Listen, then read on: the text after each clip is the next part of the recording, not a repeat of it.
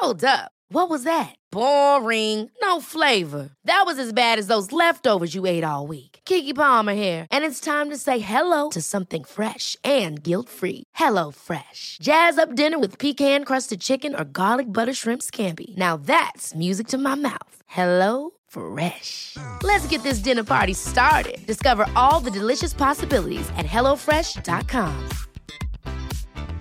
Ryan Reynolds here from Mint Mobile. With the price of just about everything going up during inflation, we thought we'd bring our prices down. So to help us, we brought in a reverse auctioneer, which is apparently a thing. Mint Mobile Unlimited Premium Wireless. How to get 30, 30, bit to get 30, bit to get 20, 20, 20, bit to get 20, 20, bit to get 15, 15, 15, 15, just $15 a month? Sold! Give it a try at mintmobile.com/switch. $45 up front for 3 months plus taxes and fees. Promo rate for new customers for limited time. Unlimited more than 40 gigabytes per month. Slows full terms at mintmobile.com. Hey, it's Ryan Reynolds, and I'm here with Keith, co-star of my upcoming film, If, only in theaters May 17th. Do you want to tell people the big news? All right, I'll do it. Sign up now and you'll get unlimited for $15 a month and 6 months of Paramount Plus Essential Plan on us. mintmobile.com/switch. Upfront payment of $45 equivalent to $15 per month. Unlimited over 40 gigabytes per month. Face lower speeds. Videos at 480p. Active Mint customers by 531.24 get 6 months of Paramount Plus Essential Plan. Auto renews after 6 months. Offer ends May 31st, 2024. Separate Paramount Plus registration required. Terms and conditions apply if rated PG. If you're in a state of resentment, you can't be in a state of gratitude. Yes, you can do it at one after the other, but you can't be, if you're in a state of resentment, you're not grateful at that time. If you're grateful, you can't be in a state of resentment. And that's the power of gratitude. That is Coach Brett Robinson, also known as Robbo. And this is episode 230 of the Osher Günsberg podcast.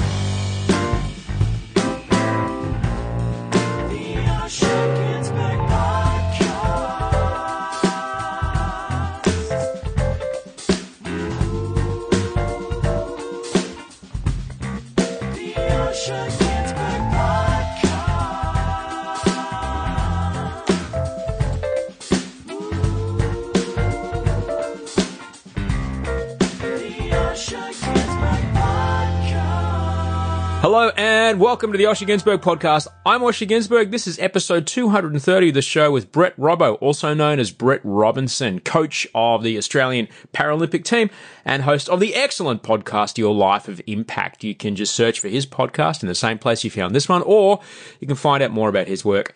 YourLifeOfImpact.com is where you can look for the stuff that Robbo's doing. More about Robbo in a moment. If you're new, welcome to the show. I'm Osher Günsberg. Hi. If you've never met me before, what can I tell you about myself? I love my family. I eat only plants. I ride bicycles. I count roses on the telly. I have a different brain. That about covers it. Each week here on this podcast, I have an authentic conversation that you get to be a part of, and it's with someone you may know or someone you may not know, but each week I guarantee that you'll hear something that you needed to hear, something that'll help you live today just a little bit better than yesterday, because that is all I'm trying to do, and I'm trying to, I guess, spread that idea of, look, if we just make today better than yesterday, then, you know, we'll all move forward together and things will be all right. To check in with you. It's been a tough week. My triggers were well fired up by hot summer's days in the middle of autumn. For someone, me, I slipped into psychosis a few years back, ended up having paranoid delusions off of, the delusions that the full effects of rising sea levels and societal disarray caused by climate change were happening today. And it was really, really scary, and it lasted for months, and I don't recommend it. But 35-degree days when it's supposed to be around 22 degrees at this time of year, that's tough to get through, That's tough to get through. I can get through them. I'm not crippled with inescapable rumination that's coupled with repetitive physical agony that doesn't allow me to talk to people anymore. That used to happen. I can leave the house now, and I'm generally not so strange to be around, but it's still tough days. I'm still working on it all. It's hard. But thankfully the work I'm doing every morning, it's really helping. I talk about this all the time, at least 20 minutes of writing every morning when I wake up, just to clear the mess out of my head. Writing, I guess, rational challenges down on the page, and also writing down the things that I'm authentically grateful for. That, coupling that with an hour or so in the gym And now that I have a workstation set up over my bike trainer, I can write while I ride. So I try to get at least an hour on the bike every day. And that's really, really, really helping. And even with these last few days that have been tough, I can honestly tell you that the disciplined approach that I've been having since I stopped taking meds under supervision, since I stopped taking meds in December, the disciplined approach that I've been having with regards to my physical activity, with regards to my food intake, and the mental exercise, the therapy, the writing, all the other work, it is having an effect. I can honestly tell you that even with the difficult days, I still feel more resilient than I did before. It might only be 1% more resilient, might be 2%. But I do notice that the scales are tipping. It's work. It's all work, but that's okay. Because if there's one thing I know, it's just in being in the process of progress, that's what makes me feel better. Because if you're not moving away from a difficult situation, you're going to stay stuck in that difficult situation. You've got to make a move. Otherwise, you're trapped. So it is with gratitude that I set my alarm early. And it's with gratitude that I get up and I do that writing, because it's just a small part of my day, but it is really working. It's a little bit at a time, but it is working. There's no massive, profound changes, but that's okay. It's just slowly, bit by bit, a day at a time. Not unlike other things in my life. It does also help that I'm letting out a lot of that nervous and fearful energy. I'm letting that out of my body. My mother-in-law came to stay with us the other night. She's lovely. I love having her around. I love her very much. And it was lovely to have her here because it's lovely to be around her. She's beautiful energy, but also she's a retired clinical dietitian who's also an exceptional cook. And she made a beautiful curry. She's Fijian, Audrey's mum. She made a beautiful curry, and she made wholemeal flour and chia seed roti. And oh my God, it was delicious. But she hasn't seen me in a couple of weeks. She hasn't seen me since I've kind of been doing the extra riding of the bicycle, like kind of just throwing that extra bit of physical activity in there. And she remarked to Audrey that my energy has changed. And that is a really important progress marker for me, because the changes that do happen in me are subtle. It's sometimes difficult to notice them day to day, that me or Audrey. But when someone who loves you and hasn't seen you in a little while notices a change, that's a really great thing. I remember about 4 years ago, after the first season of Bachelor, I was visiting a friend at Lennox Head. They had lived in a small house, so I camped in a tent in their front yard. They had a big property. So when I say yard, it was acres. But I've been living in LA for a while, and I'd gone through some shit, that's for sure. But I hadn't seen him in about a year, and we were having a good chat. And he said, "Mate, you're actually easy to be around at the moment." He said that when I used to go and visit him when we both lived in Bondi, after I left, he'd sometimes need to go for a run or something just to kind of wash off the energy that I'd left him with, because I was just kind of jumpy and hard to be around. Not long after he told me that I was doing well, I did slip off the edge of the world into psychosis. But at that moment, I was doing okay. But it does remind me that I can't take how I feel today for granted. This is the brain I've got. And I'm starting to discover the level of work that I get to do in order for me to function and for me to be okay, for other people to be around me. And that's what I've got. That's what I get to do. I use this analogy a fair bit. I try to look at it like someone who might be a born diabetic. All right, there's a level of work and deliberate attention to their life and to their diet that they need to do in order to manage the body that they've got given. And then, it's similar to me. Like, this is what I got. This is what I get to do. And I've found, as long as I'm open and I'm honest about what's happening and the other people around me see me doing the thing that is managing what I've got, everyone's much more cool about it. I walked into work yesterday and my wardrobe master, Mel, she said, "You all right?" And I said, "Oh, not really." I told her why.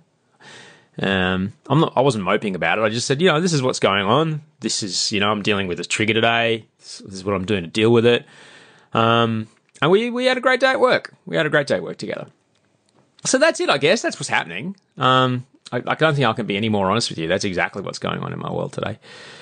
But this is what I have. This is the work I get to do, and the direction I'm going in because of that work is a better place than where I was yesterday. And I'm really lucky that that is happening. I really am. Speaking of which, I do search for information and I do search for inspiration around this area as a matter of habit, just to remind myself that I'm not alone in trying to live intentionally in a direction of focus. And that's how I happened across the excellent podcast of the coach that I'm talking to today. Brett Robinson, or Robbo, to his athletes and his clients, is a high-performance coach who worked for years with the Australian Paralympic team and at the New South Wales Institute of Sport.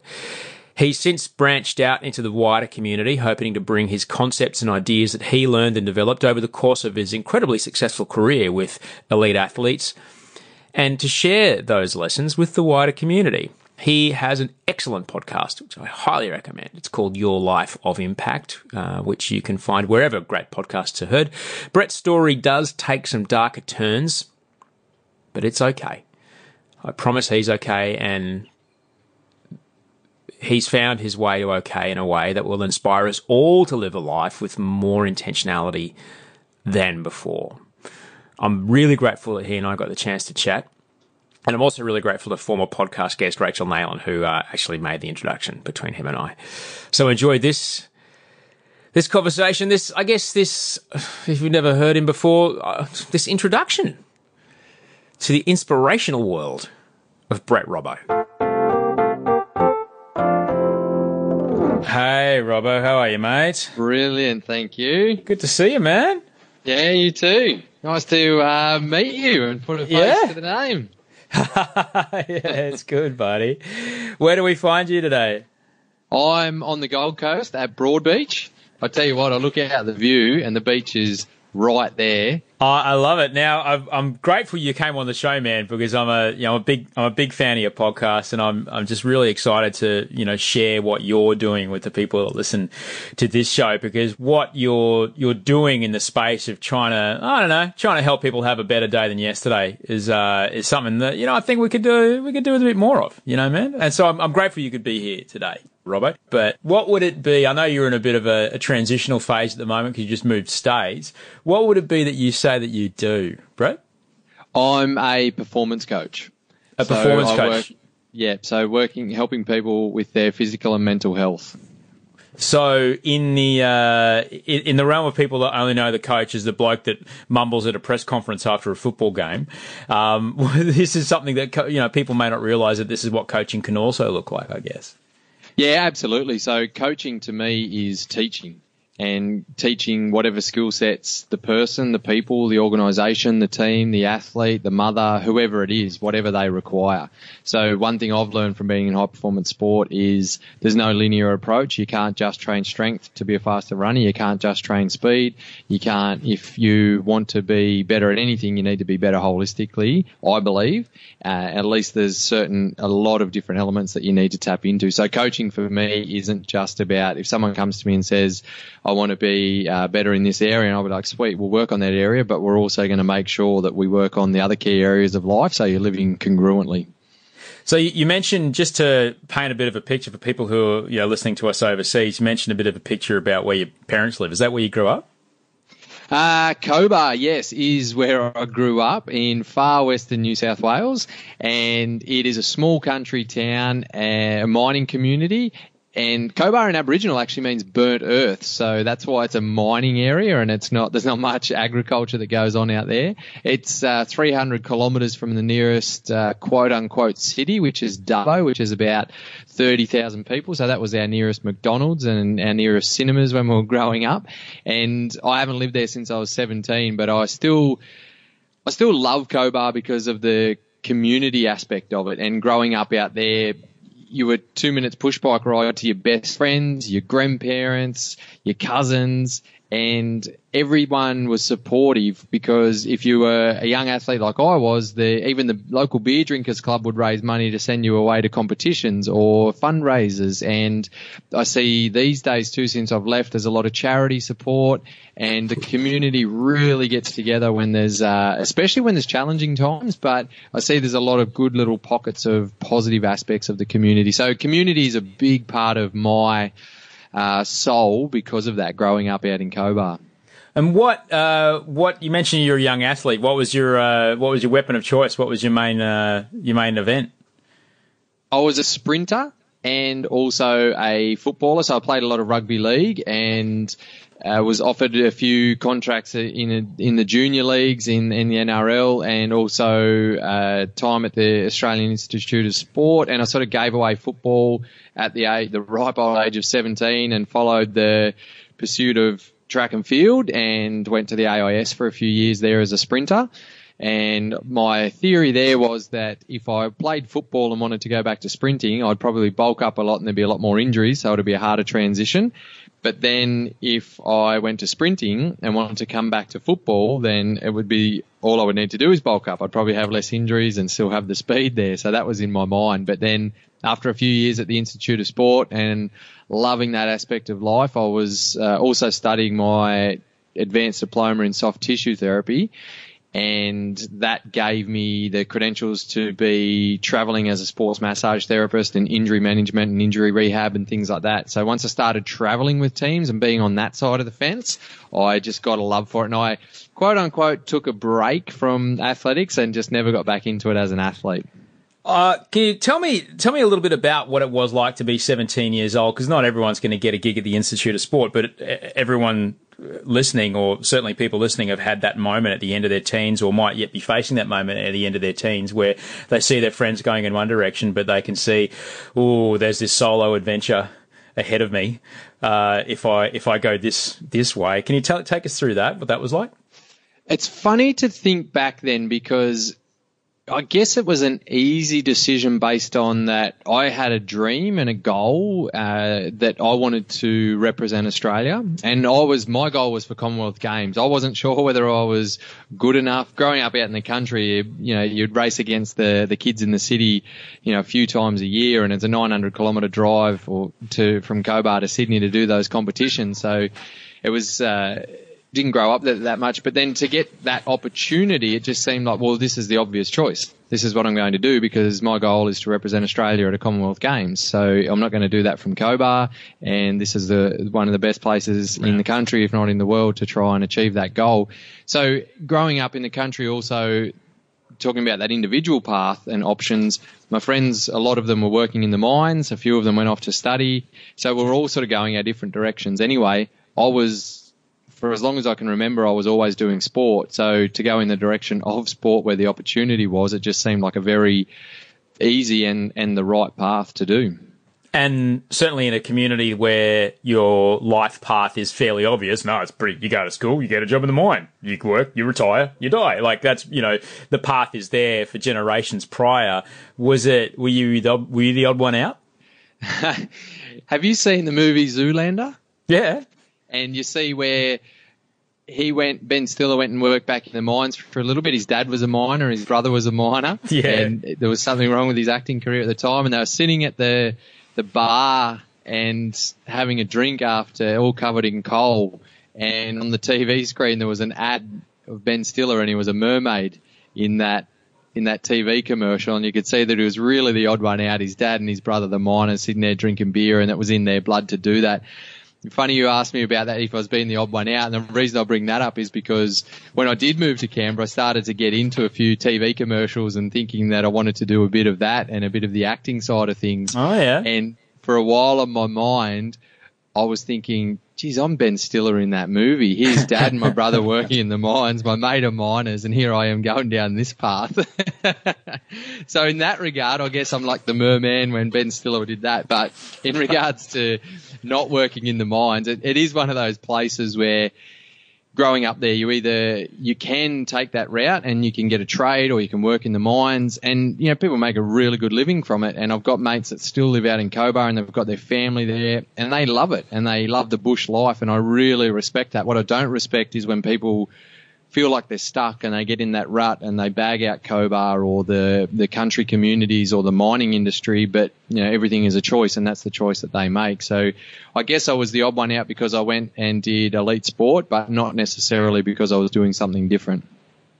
And I didn't do any mermaid ads. But I believe there was a Retrovision ad there somewhere.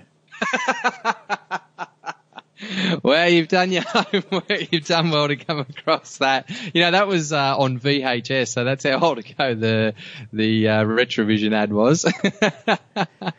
Well, can you take me through it? What's it like the Australian Institute of Sport? You're hearing about it a lot here because currently the Commonwealth Games are on, but it's this, for me, it's just kind of this nebulous shed, far away, and people go there and they come out with medals. What's it like? What goes on there? What makes it so special? It's actually changing a lot now, but the thing about the AIS when it's utilised properly is the collaboration of all the coaches and the support staff. So when you've got each division working towards making the athlete the best version of themselves, and it can get a little bit disjointed, but when it's worked properly, it's a well-oiled machine. So when the coach can bounce off the biomechanists, the physiotherapists, the skill acquisition people, utilise all the facilities and the strength and conditioning people utilise all the facilities that are around. So it is an amazing, well-oiled machine in that regard. But there's a lot that's changed, and in 2012 when I was still there coaching, it started to take a big transition, and they've sort of spread the programs out a lot over the country. The model worked really well when it was established years and years ago, and in terms of working in there and being an athlete within there, it's a pretty special kind of feeling when you're in amongst that and understand that there is so much support around. But to be honest, it's kind of that segmented aspects of it that drove me out of coaching full time in high performance sport, because I was an athlete when I was younger. I became a therapist, as I said, working with athletes, and then I became a full-time coach. So I'd worn all the few hats and seen when I was a therapist, I saw that there was a bit of a disconnect between the athletes that I was treating, because you would just see them behind closed doors in a clinic environment, not out on the track. And then when I was a coach, I realized that was even more evident, that big gap that needed to be bridged, because I see the athletes all the time.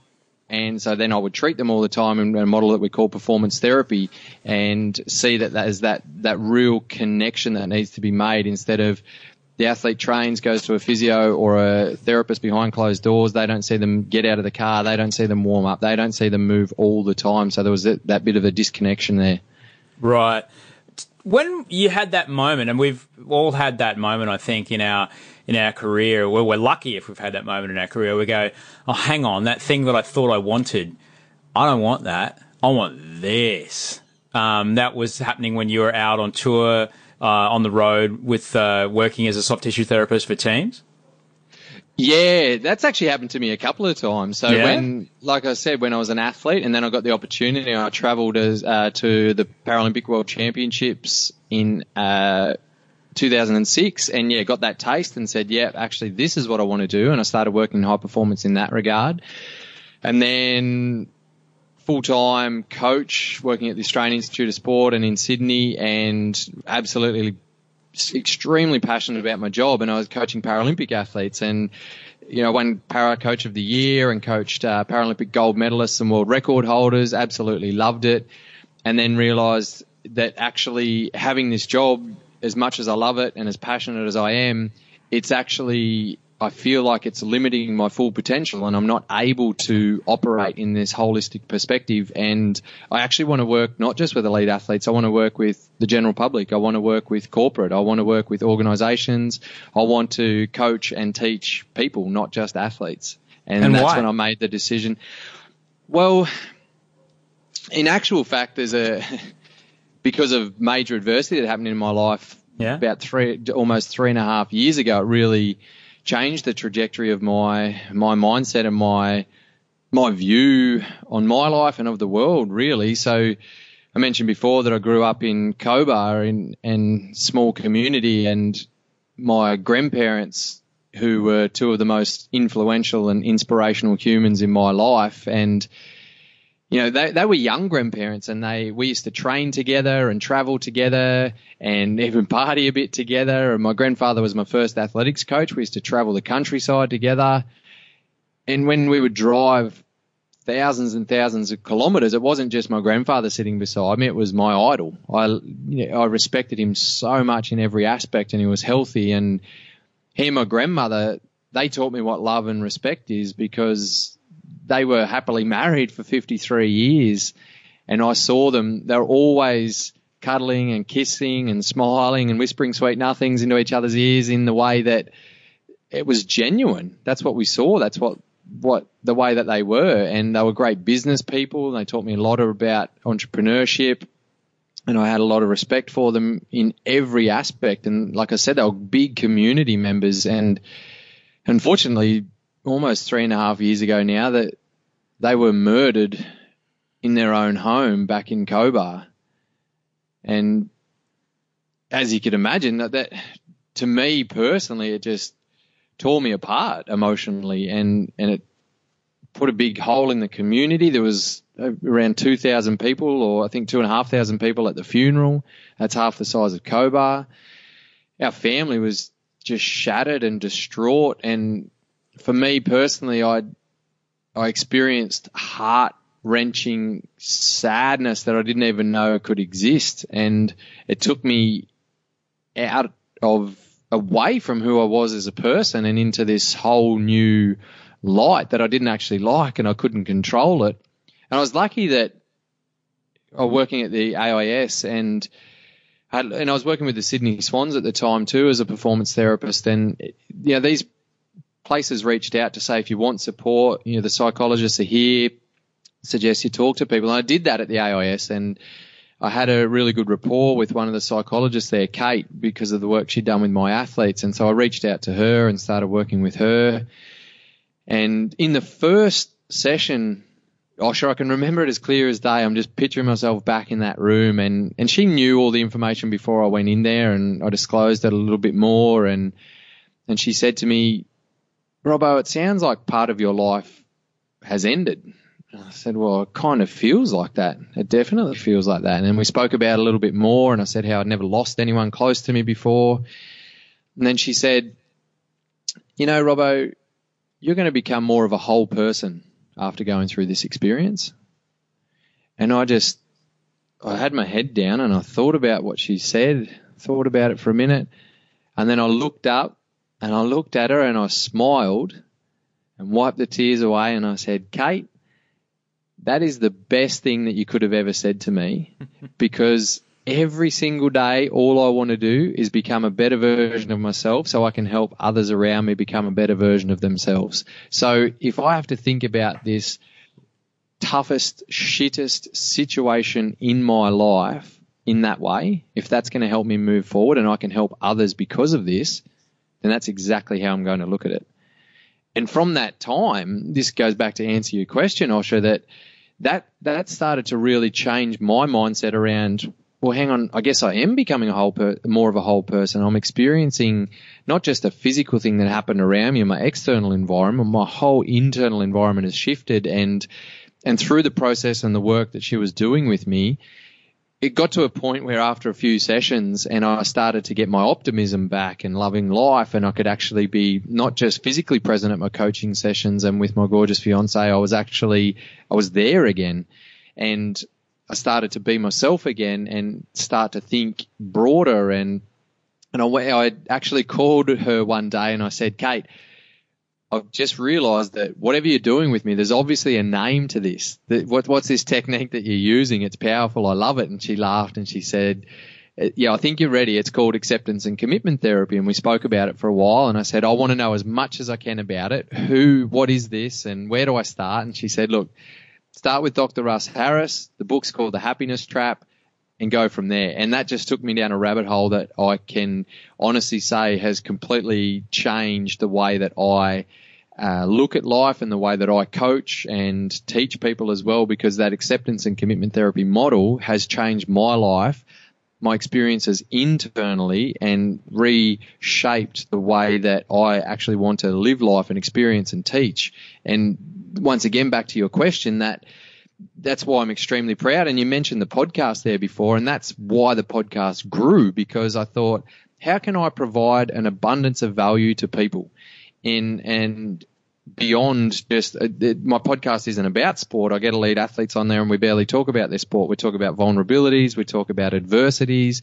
It's all about human behavior. But my deeper drive behind it is to help create value and impact, because one of my daily mantras, and I know that you're a big person on meditation and morning routines, and one of my daily mantras for a couple of years that comes into my morning routine at the end of I call it priming, and it's a series of meditation and affirmations and connectedness. And one of the affirmations is around my enhancing and optimizing my grandparents' legacy.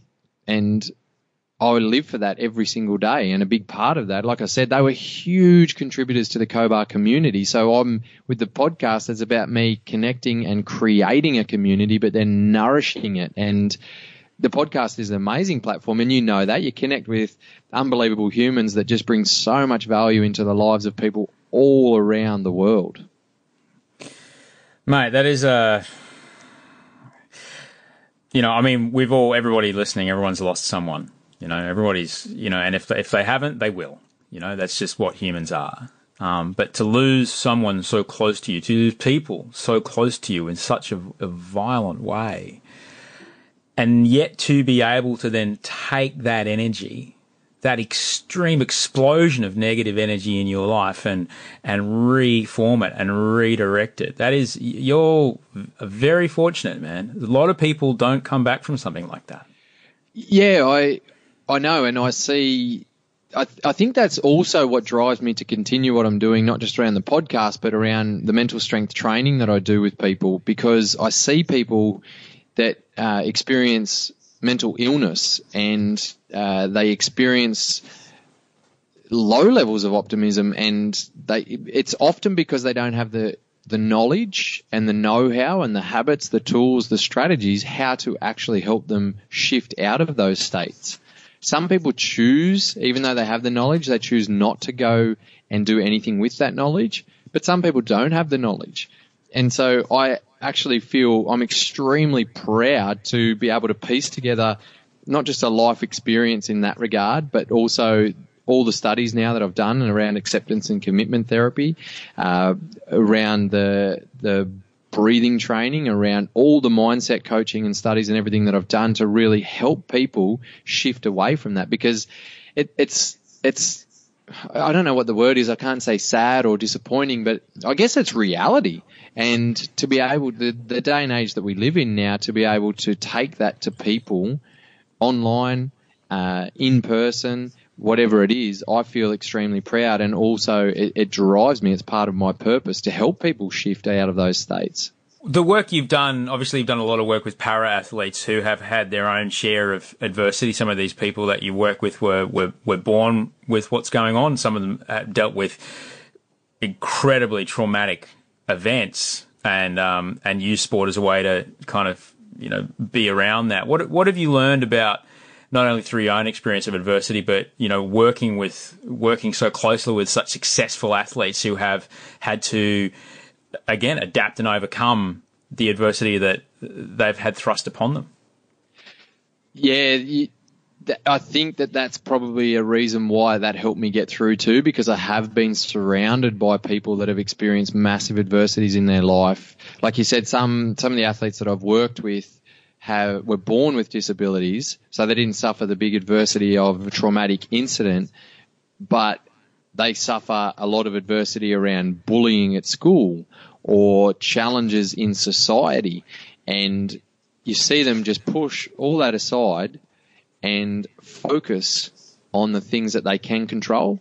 And they have their goals and their visions and their dreams, and they just go for it. And I tell you, one of the biggest things that I've learned around that is that the people who stay stuck in that victim mentality and the athletes that bring in that poor me aspect to it. And I don't mean to judge people here. I'm suspending judgment and putting it aside here. But what I'm saying is that the people who do have that element of that victim mentality and that poor me, they expect as opposed to appreciate, and that they won't push the boundaries as much because it takes them into an energetic condition that doesn't serve them and take them in the right direction. So the ones that accept that this is life, yes, it sucks, it's changed things, but they accept it, and then they commit to taking the action required in line with their goals and visions. So they establish what it is that they want, what they can do, what they can control, and they move in that direction. And I see that that's a huge thing that I've learned. So the ones that I see that come through and are successful after major adversity, they are the ones, the Paralympic athletes, they are the ones that have not allowed that victim title and that poor me mentality to stay with them. And that's what I see now about working with people who are so able-bodied people who are not trying to be athletes, but those who suffer adversity and trying to allow them to understand that that victim mentality actually doesn't serve us. But on that, I just want to say that there's always a grieving period. So whether you have a major accident, some of the athletes that I've worked with have had major car accidents and become quadriplegic or paraplegic. Some of them, young Scotty Reardon lost his leg on a farming accident where it was pulled into the back of a tractor and chopped it off, and he almost lost his life. You know, there's athletes like this that have traumatic experiences, and they will grieve, and we all need to grieve, and families will grieve, but everybody's grieving experience is different. And also that grieving experience is important, but we can't continually be in that grieving period because that's the stuck, that's the mentality, that's the energetic conditions that don't actually serve us. How can we, perhaps, what's a little checklist of questions to check if we're being, I mean, there's, it's a blink of an eye between fear and love. It's a blink of an eye between victim and victor. How can we maybe, check to see, am I being a victim about this? Like, what are some things that we can check on ourselves to see if we can identify if we're trapping ourselves? What you just said then is a great starting point, is to actually ask that question. And a lot of people wouldn't actually ask that question. But the way that I help work with people, and for everyone listening, is to understand what emotions you're experiencing and how they're serving you. So if you're experiencing heart-wrenching sadness, anger, resentment, any of those conditions, we're all humans and we're going to experience them. And in these grieving periods, you will experience them more and more.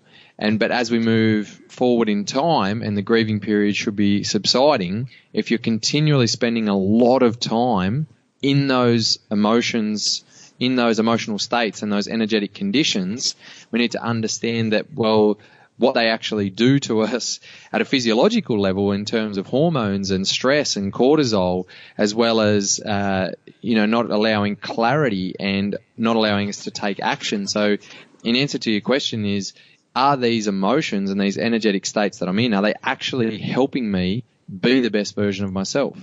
Are they actually helping the people around me?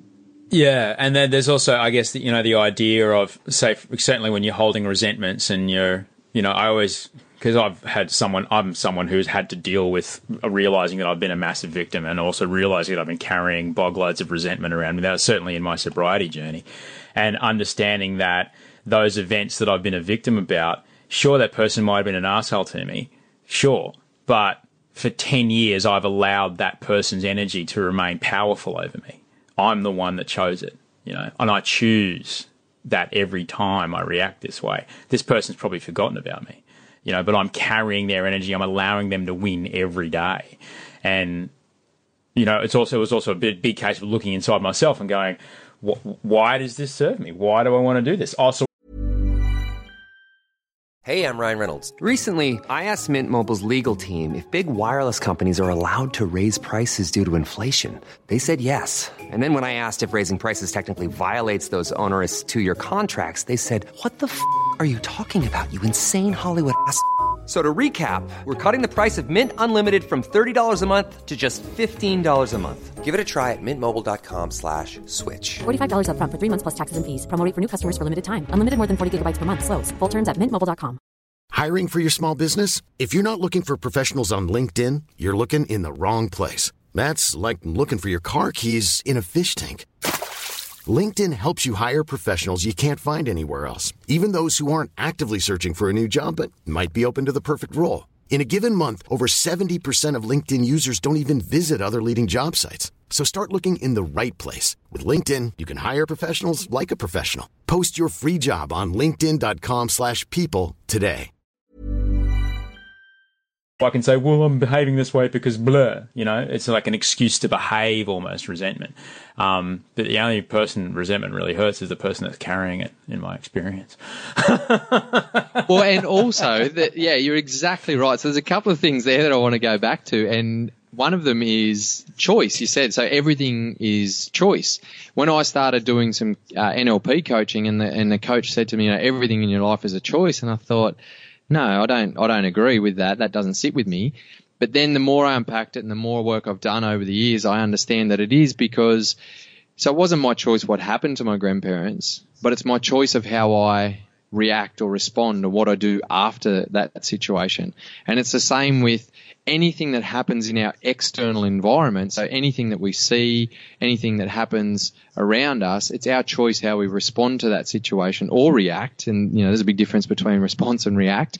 But that's where it comes into it, and it is our choice. And you said earlier that some people do get stuck after a major adversity, and it was my choice whether I allowed myself to get stuck or my choice whether I did the work to move forward. And like you said, you understand that it's your choice. So our choice becomes our perception, and through our filtering systems is how we create our perception in our mind. And I love talking about all that sort of stuff. I could talk about it all day. But the other thing I want to go back to is you talked about resentment. Yeah. And if you think about, if you're in a state of resentment, you can't be in a state of gratitude. True. Yes, you can do it one after the other, but you can't be one.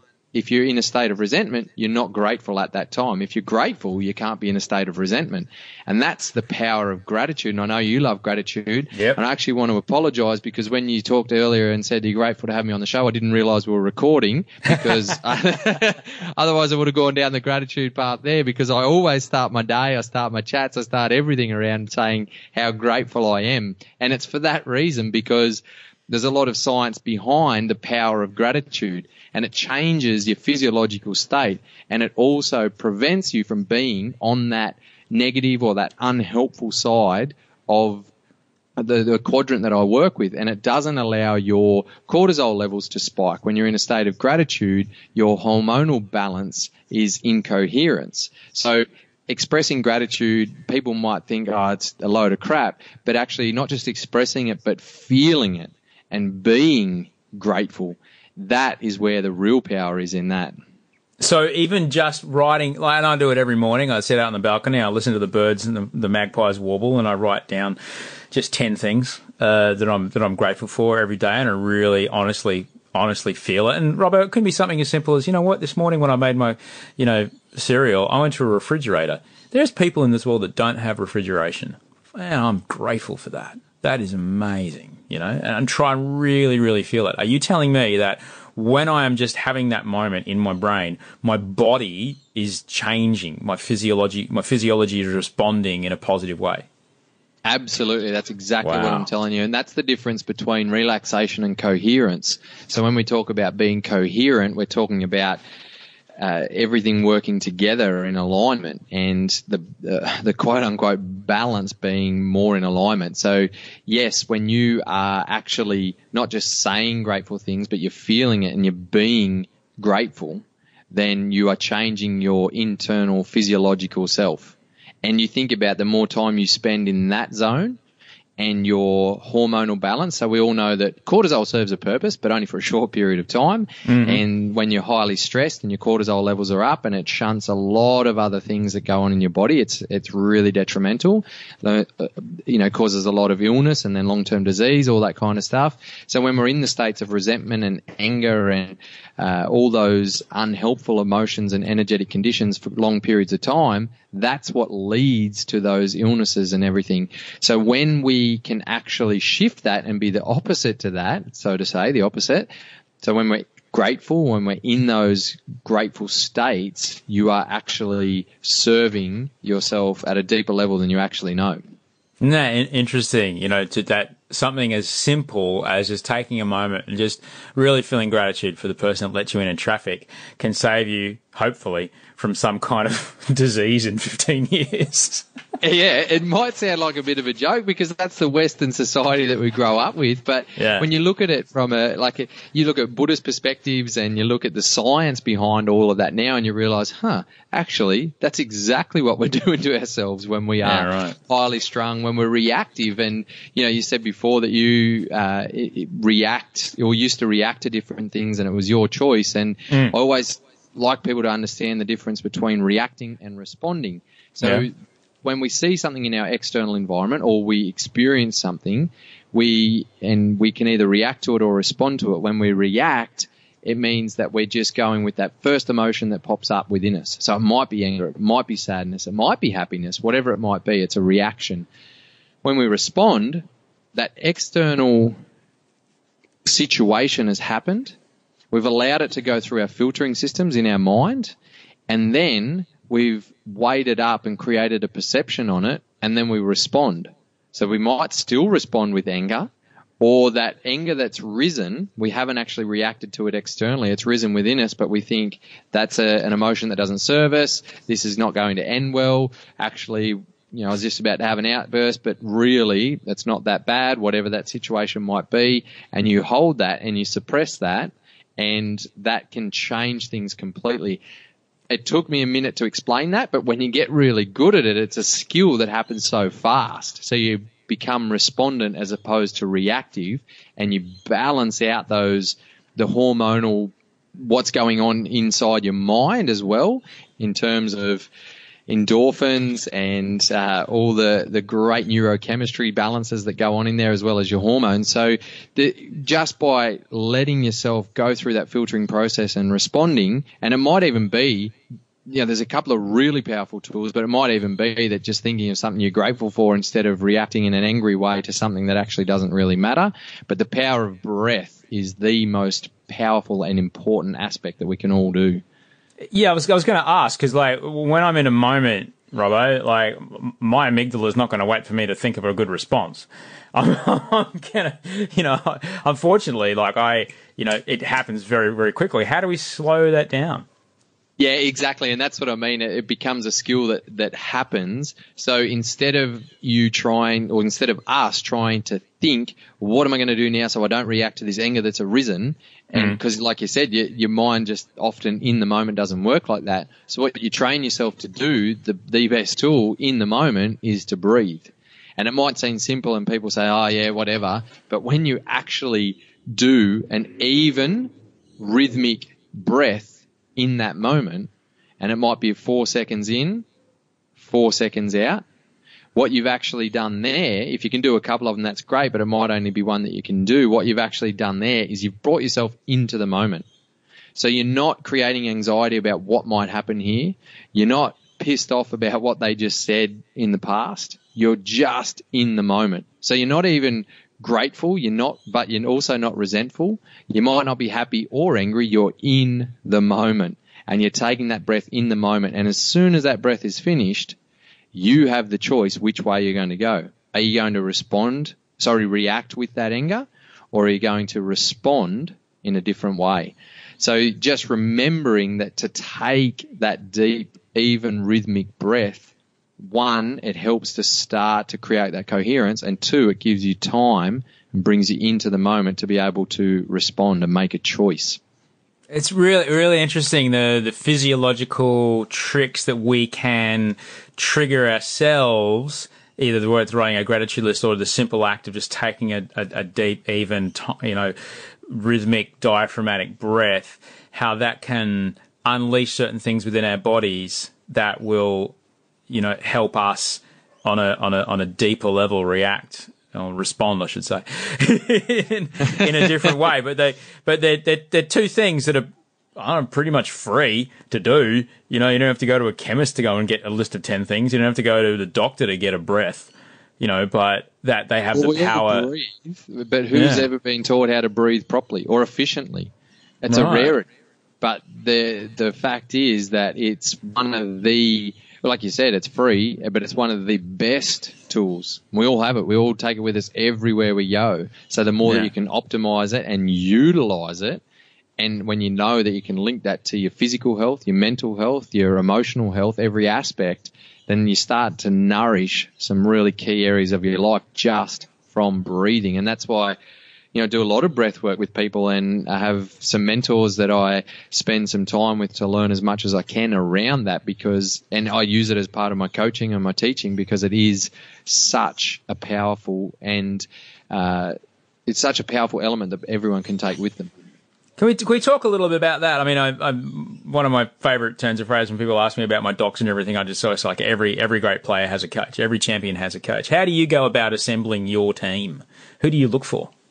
For me personally? Yeah, interesting, because I have worked with, so obviously Kate was a big part of my journey after my experience in that adversity, and then part of my team is I work with a functional medicine and functional neurology practitioner. I like the functional medicine aspects as opposed to the Western medicine for obvious reasons. So he's been a big part of my journey.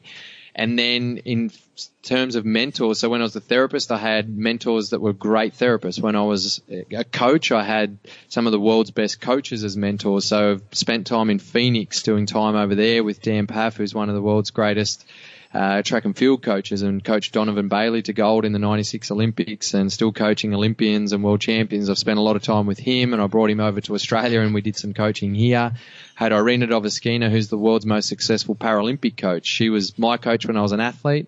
She was my colleague when I was a therapist, and then she was my mentor coach when I got into coaching. So in terms of being a coach there, I knew how to reach out to them. And then now on this new part of the journey, I'm looking for the different pieces of the puzzle to allow me to help people become the best version of themselves. So who are the breathing experts that I can reach out to? And that's how I came across Nam Baldwin. And funny enough, he was just someone that was recommended to me, and I got him to work with me and my athletes because I thought he's a breathing expert, and I realized pretty quickly he's a mindset expert, his resiliency, his emotional intelligence, his strength and conditioning, his breathing, his everything. So he coaches Mick Fanning and Steph Gilmore, some of the world's best surfers. He works with a lot of the Red Bull high performance athletes. Another way, actually, you say, how do you build your team? And to be honest, podcasts, I look at people on podcasts as my mentors. And part of the reason why I started one, I told you my deeper why, but also I was addicted to listening to podcasts for almost 3 years before I started my own, because whatever you want to learn or know or be inspired by, you can tap into that podcast and take it on board. But it comes down to that thing of it's not just knowledge. Knowledge isn't power. It's applied knowledge is power. Right. I did want to ask, speaking of coaching, and you are a coach, you've done a lot of coaching of elite athletes, medal winning athletes, but now you're moving more to people who aren't necessarily athletes, taking the methods and the lessons that you've learned from, working with world champion athletes into, out of that arena. What in your learning have you learned about natural talent and how far it can get you versus hard work and how far it can get you? Yeah, great question. And my belief is that natural talent is awesome if it's actually utilized. And natural talent can get you very far, but it's got to be your choice that you want it to take you far. And when you choose that you want to use that natural talent, you realize also that, okay, to actually enhance this natural talent, I actually need to do the hard work as well. But I've been the best football player ever. I'm, made it to under 20s. I never had to train. What do you mean I've got to do drills? And well, that's a choice, right? It goes back to that choice thing. So if that person wants to choose that and that person doesn't do the drills, then that natural talent's probably going to serve them well at the pub in 10 years' time. And I mean, I can't actually speak for that too much because I haven't experienced a lot of that natural talent that's just wasted themselves. I've experienced the opposite, where in Paralympic sport, you have to be an elite athlete for most of the disciplines, especially in track and field where I was coaching. And a lot of athletes are working, they're doing the same amount of hours, the same life commitments, the same choices around their diet, their sleep, their non-drinking, their non-partying, their non-holidaying, all to be the best athletes in the world. So that's their hard work day in, day out. So I've experienced that more than I would have to rack my brain to see good. I actually know some of the guys I used to train with, now I think about it, some good talent that just didn't want to work hard, that didn't actually go that far. And I guess the experience of being on the other side of that in the coaching and therapy world, of working with people that work hard more often, it probably, I believe in, that everything works in osmosis. So when you're around that environment more often, it makes you realize, well, gee, whatever it is I choose to do, whether it's me as a coach, me as a therapist, me as a podcaster, I've got to work hard to make this work. And in your experience, you've seen hard work be the thing that sets people apart? To be honest, yes, and mindset. Yeah. So it all comes down to the mindset. So you could have two people with the same natural talent and working hard, and who's going to come out more enhanced? Who's going to come out the better athlete or the better person, the better podcaster, the better TV host, whatever it is? It's the person that has done the most work around mindset. Because it's one thing to work hard physically or grind out and do a lot of hours in whatever it is you're doing and to have the natural talent. But if you haven't got the skills and the tools and the strategies and the habits in place around your mindset, then that's the weakest link. Because you'll get to a point, like if we go back to that example of two people being strongest and naturally talented, they're going to get to a point in an event or in their workplace or whatever it is where there's going to be some difficult challenges and some stresses. And those that can utilize their powerful mindset, they're the ones that are going to get through. They're the ones that are going to strive and thrive, beyond that. And so when you talk about mindset, you're talking about that inbuilt, we talked about it earlier, that training of the response versus the reacting. How am I going to respond to this? Is it, oh my God, I've got to do one more set of sprints, versus unreal, I get to do one more set of sprints? Yeah, that definitely comes a part of it. And what's more important about the mindset is when we learn and understand what is your ideal mindset. So when you're at the top of your game, whether it's sport, and so I'd put it to you as a TV host, you've got to be in a certain mindset, in a certain zone, in a certain energetic state to be, especially when you do something live, when you do a lot of live stuff, you need to be in that great energetic condition. You've got to set your mind for that experience. And that's what I help people understand is, what is mindset? Let's break it down. Mindset, we can actually set your mind for the upcoming experience. So what is the ideal state that you need to be in for that moment? And if we talk to people that are going into meetings and they know that it's going to get angry and heated, well, instead of allowing that to happen, what's the ideal mindset that you need to be in? Let's set that energetic condition, and let's understand when you start to shift into that anger and that heated, that's not going to serve you. Let's bring it back to your ideal mindset.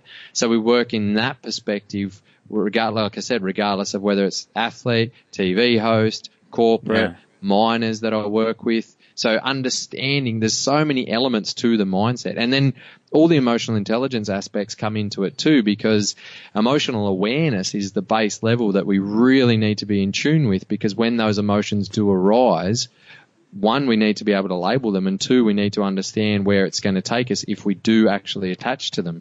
Because we have the choice, it goes back to choice again, we have the choice to either react or respond or attach to those emotions or the thoughts. I mean, you start to go down the thought dynamics pattern as well, when all those thoughts raise within us, and it's our choice to either attach to those thoughts or not, that is the deeper levels of mindset. So, for example, if we are going with that, we're in that meeting and things are getting heated, things are getting feisty, people are arguing about, the deal going this way or that way. I'm going to ask just to clarify. Are you saying that I'm so angry right now versus this is interesting, this is making me angry? Exactly right.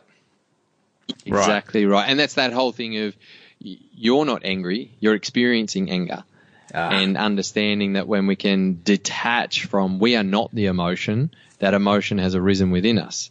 So it's that whole thing. And I'd ask you this. I work with a lot of people that have experienced or are experiencing mental illness. And I know you're very open talking about your anxiety. Yeah. So was part of your journey to help you shift to understand that you are not your anxiety. Your anxiety had been a part of your journey. Yes. Yeah. But there are times when before I had made that split, that it was absolutely everything and all-encompassing and utterly overwhelming. And when my brain wasn't so healthy, it was near impossible to have made that split.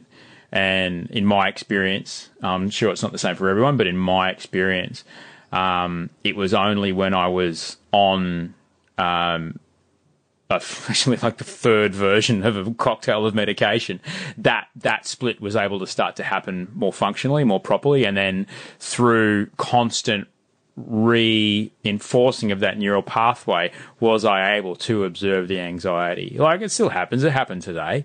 That's fine. But it's less overwhelming and destroying of my day. It's more like oh, that's kind of interesting. My knee hurts for a little bit. It's, my knee's hurting. I'll just, my knee wasn't hurting. I'm just trying to equate it to a physical symptom. Like, oh, this is this thing happening in my body right now versus, oh, fuck, the world's ending.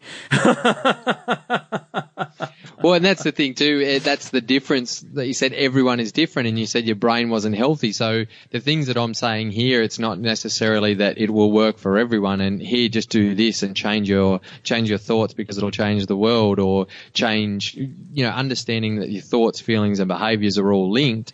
If we can't change our thoughts, and often we can't, especially in those states of high anxiety, low, deep levels of depression, or high stress, or whatever it might be. But can we change our actions and our behaviors? And can we change those and then know that changes our energetic condition? So just understanding it's all very dynamic. Yeah. Yeah. Even in the very, I was lucky though that I was able to observe it when it was really dark, when I was going through the really, really grim parts of it. I was trying to meditate.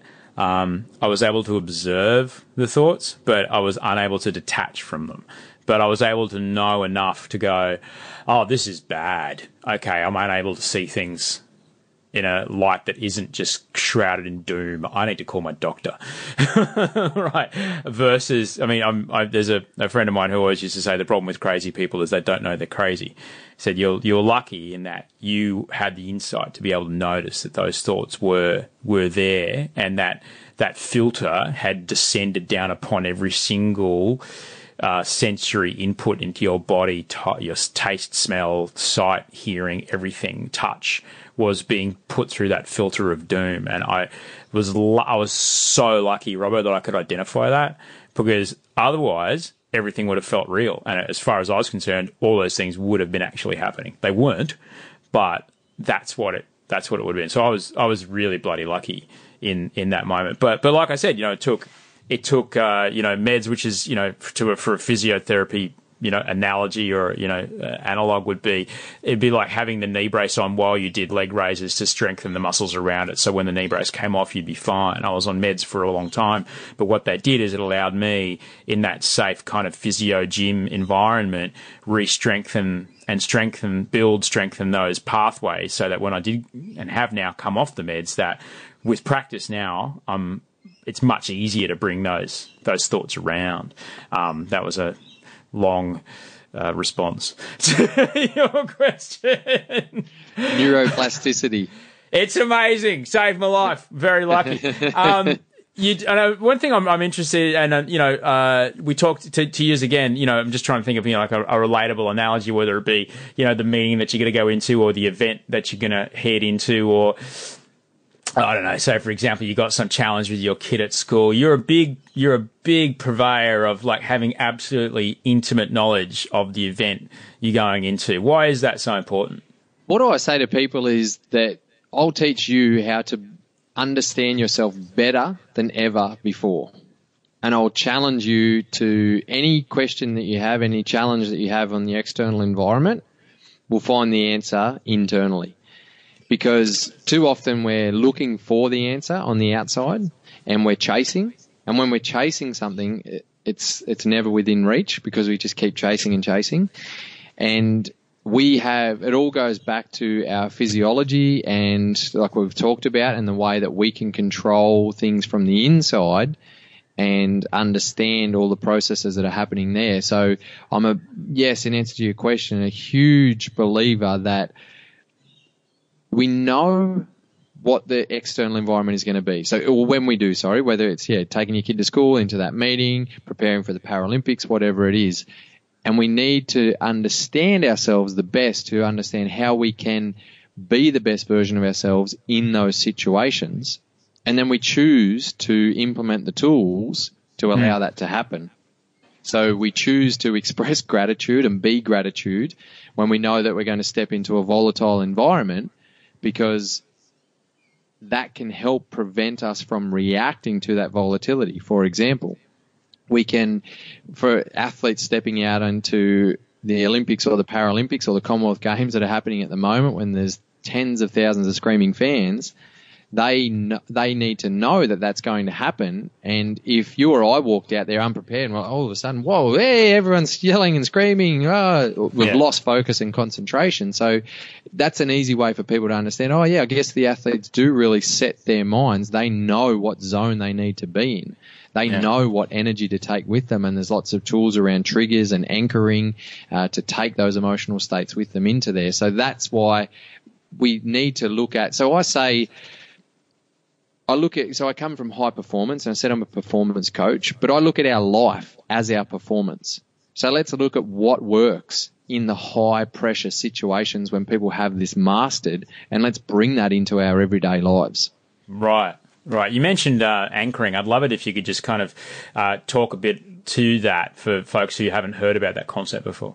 So anchoring is when you attach an emotion. So when you can tap into an emotion or an energetic condition. So, for example, I use anchoring for myself with pride. I know pride actually is a really strong internal driver for me to be that best version in many different environments.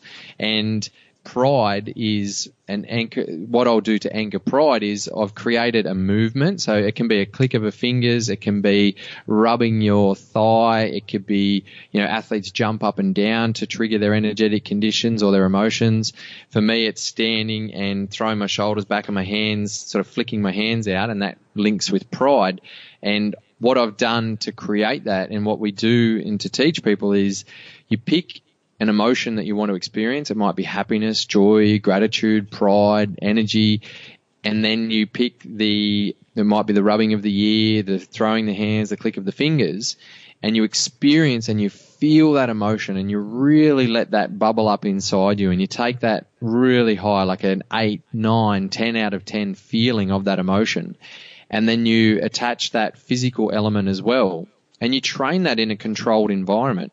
So it might be at the end of your meditation, it might be at home, it might be at the office behind closed doors where you attach the emotion and the physical action. And then, so everything that we do, we should train in a controlled environment. So then I can use that. So if you go into that volatile environment or that meeting where everything gets heated and you need to come back to calm and confident, and it might just be that you rub your hand on your thigh and that's your calm and confidence. And so it becomes a connection where your body, when you do that, you're anchoring calmness and confidence into that situation.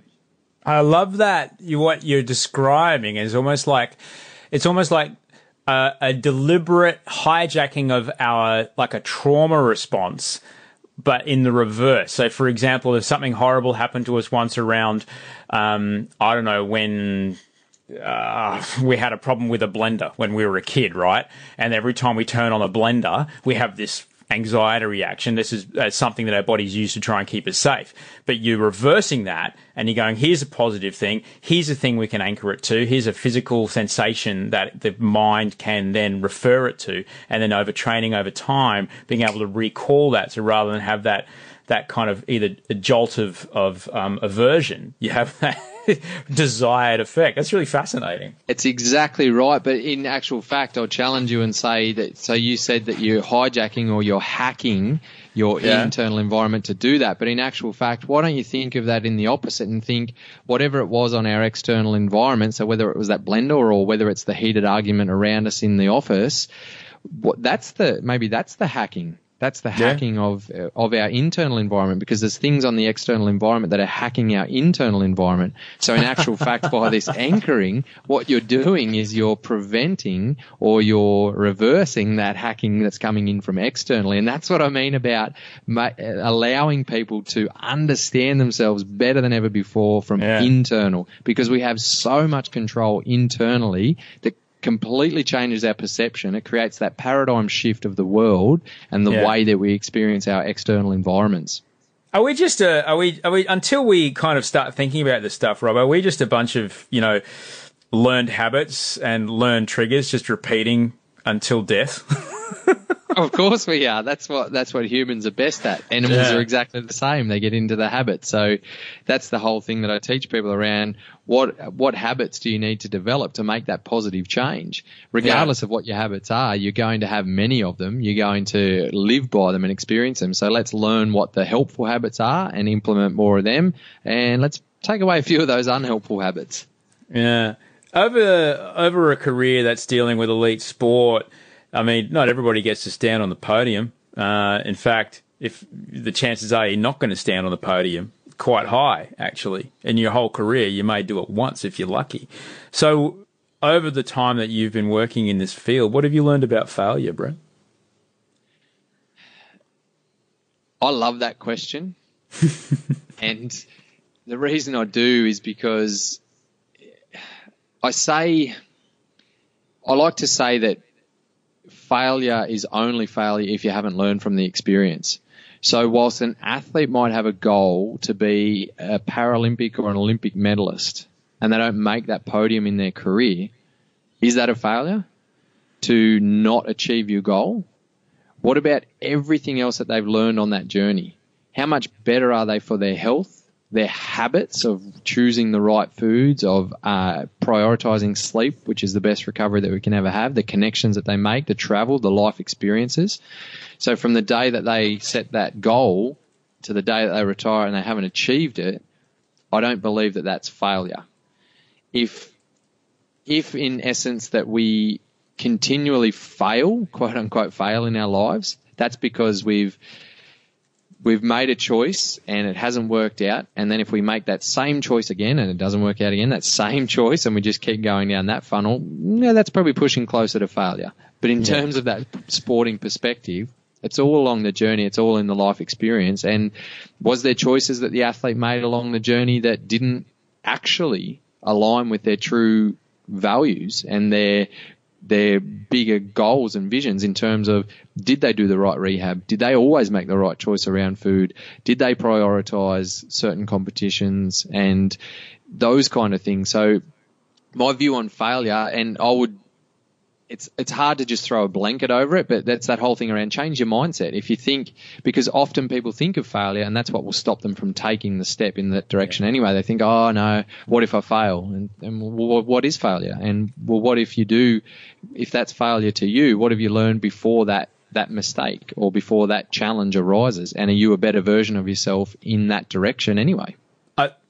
Yes. And I certainly hope that, someone who, say, for example, I don't know, they've gone through 2 quadrennial Olympic or Commonwealth cycles, so they've maybe had a 9-year or 10-year stab at it, right? And if they never stood on a podium, externally, someone will ask them at a dinner party, did you ever win a medal? No, I never won a medal. But internally, they'd be able to say, but you have no idea who I am now versus who I was when I started. I guess, is that what you're trying to say? Yeah, absolutely. And then if each individual is different, but I think what you're getting at there is too that people get attached to judgment. So if people judge you as a failure because you haven't won a medal, then that's their perception.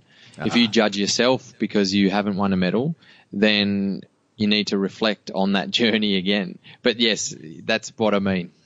Yeah, I love it, man. I love it. I could really talk to you a lot, Robbo, and I'd, hopefully love to have you back on the show because there's so much of what you do talk about on your podcast that I'd love to dig a little deeper into. I'm going to have to get Nam on this show. I think me and Nam are going to have a chat. I think that's what's going to happen. Absolutely. I highly recommend that. But before we get going, if I could three things that I certainly got out of this conversation that I hope people might be able to take away. What you described as that really deliberate rhythmic breath in that moment to try and help yourself get from reacting to responding. That seemed to be like a very powerful technique that you described. Certainly the gratitude list, we talked about that it's, I talk about it every week, but, it's just such a strong example of something so simple that can have such a profound physiological effect, also a mental effect, but also the prioritizing of sleep, which can be tough when you've got a family, when everyone's gone to bed, when the only time you've got with your wife or husband or partner is in those kind of last few moments before you both pass out. That is hard, but I think those three things is definitely what I'm going to try and do a whole lot more of this week. I don't have kids yet, but from what I've heard, it is hard to prioritise sleep. But when you can, it is the most powerful, important recovery that human beings can get.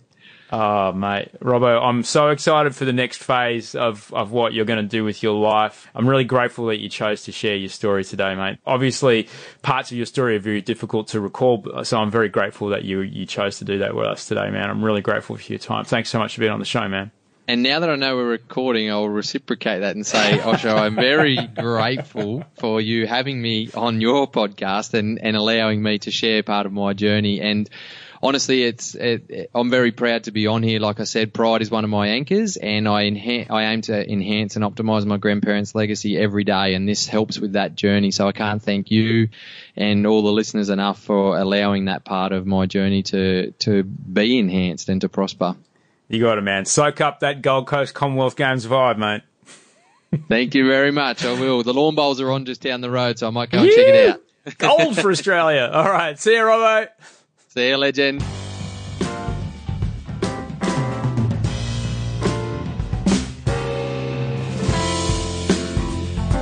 That's Brett Robbo. You can track down more about him and his work and his excellent podcast, yourlifeofimpact.com. I hope your week this week is grand. You can always find me. I'm not hard to find. Send Osher email@gmail.com. Just shoot me an email if you need anything. Or if you like, send me a photo of where you're listening to the show. I always get a kick out of that. Bachelor in Paradise is on tonight. If you're listening to this in 3 years from now, it was a show we used to do. If you're listening to this today, it's on tonight. Also, After Paradise is on 10 Play afterwards. But thanks everybody for watching that, and thanks for your support. We made a great show. Had a lot of fun making it. Big thank you to everyone that helped me make the show today. Andy Marr, my audio producer. Thank you. Andy, Haley Manspania, who produced everything and made me and Brett be in the same place at the same time. And Towhider for all the great music. Good luck this week. Let me know how you go. I'll talk to you in 7 days. Send osheremail@gmail.com. Until we talk next time, sleep well and dream of beautiful things.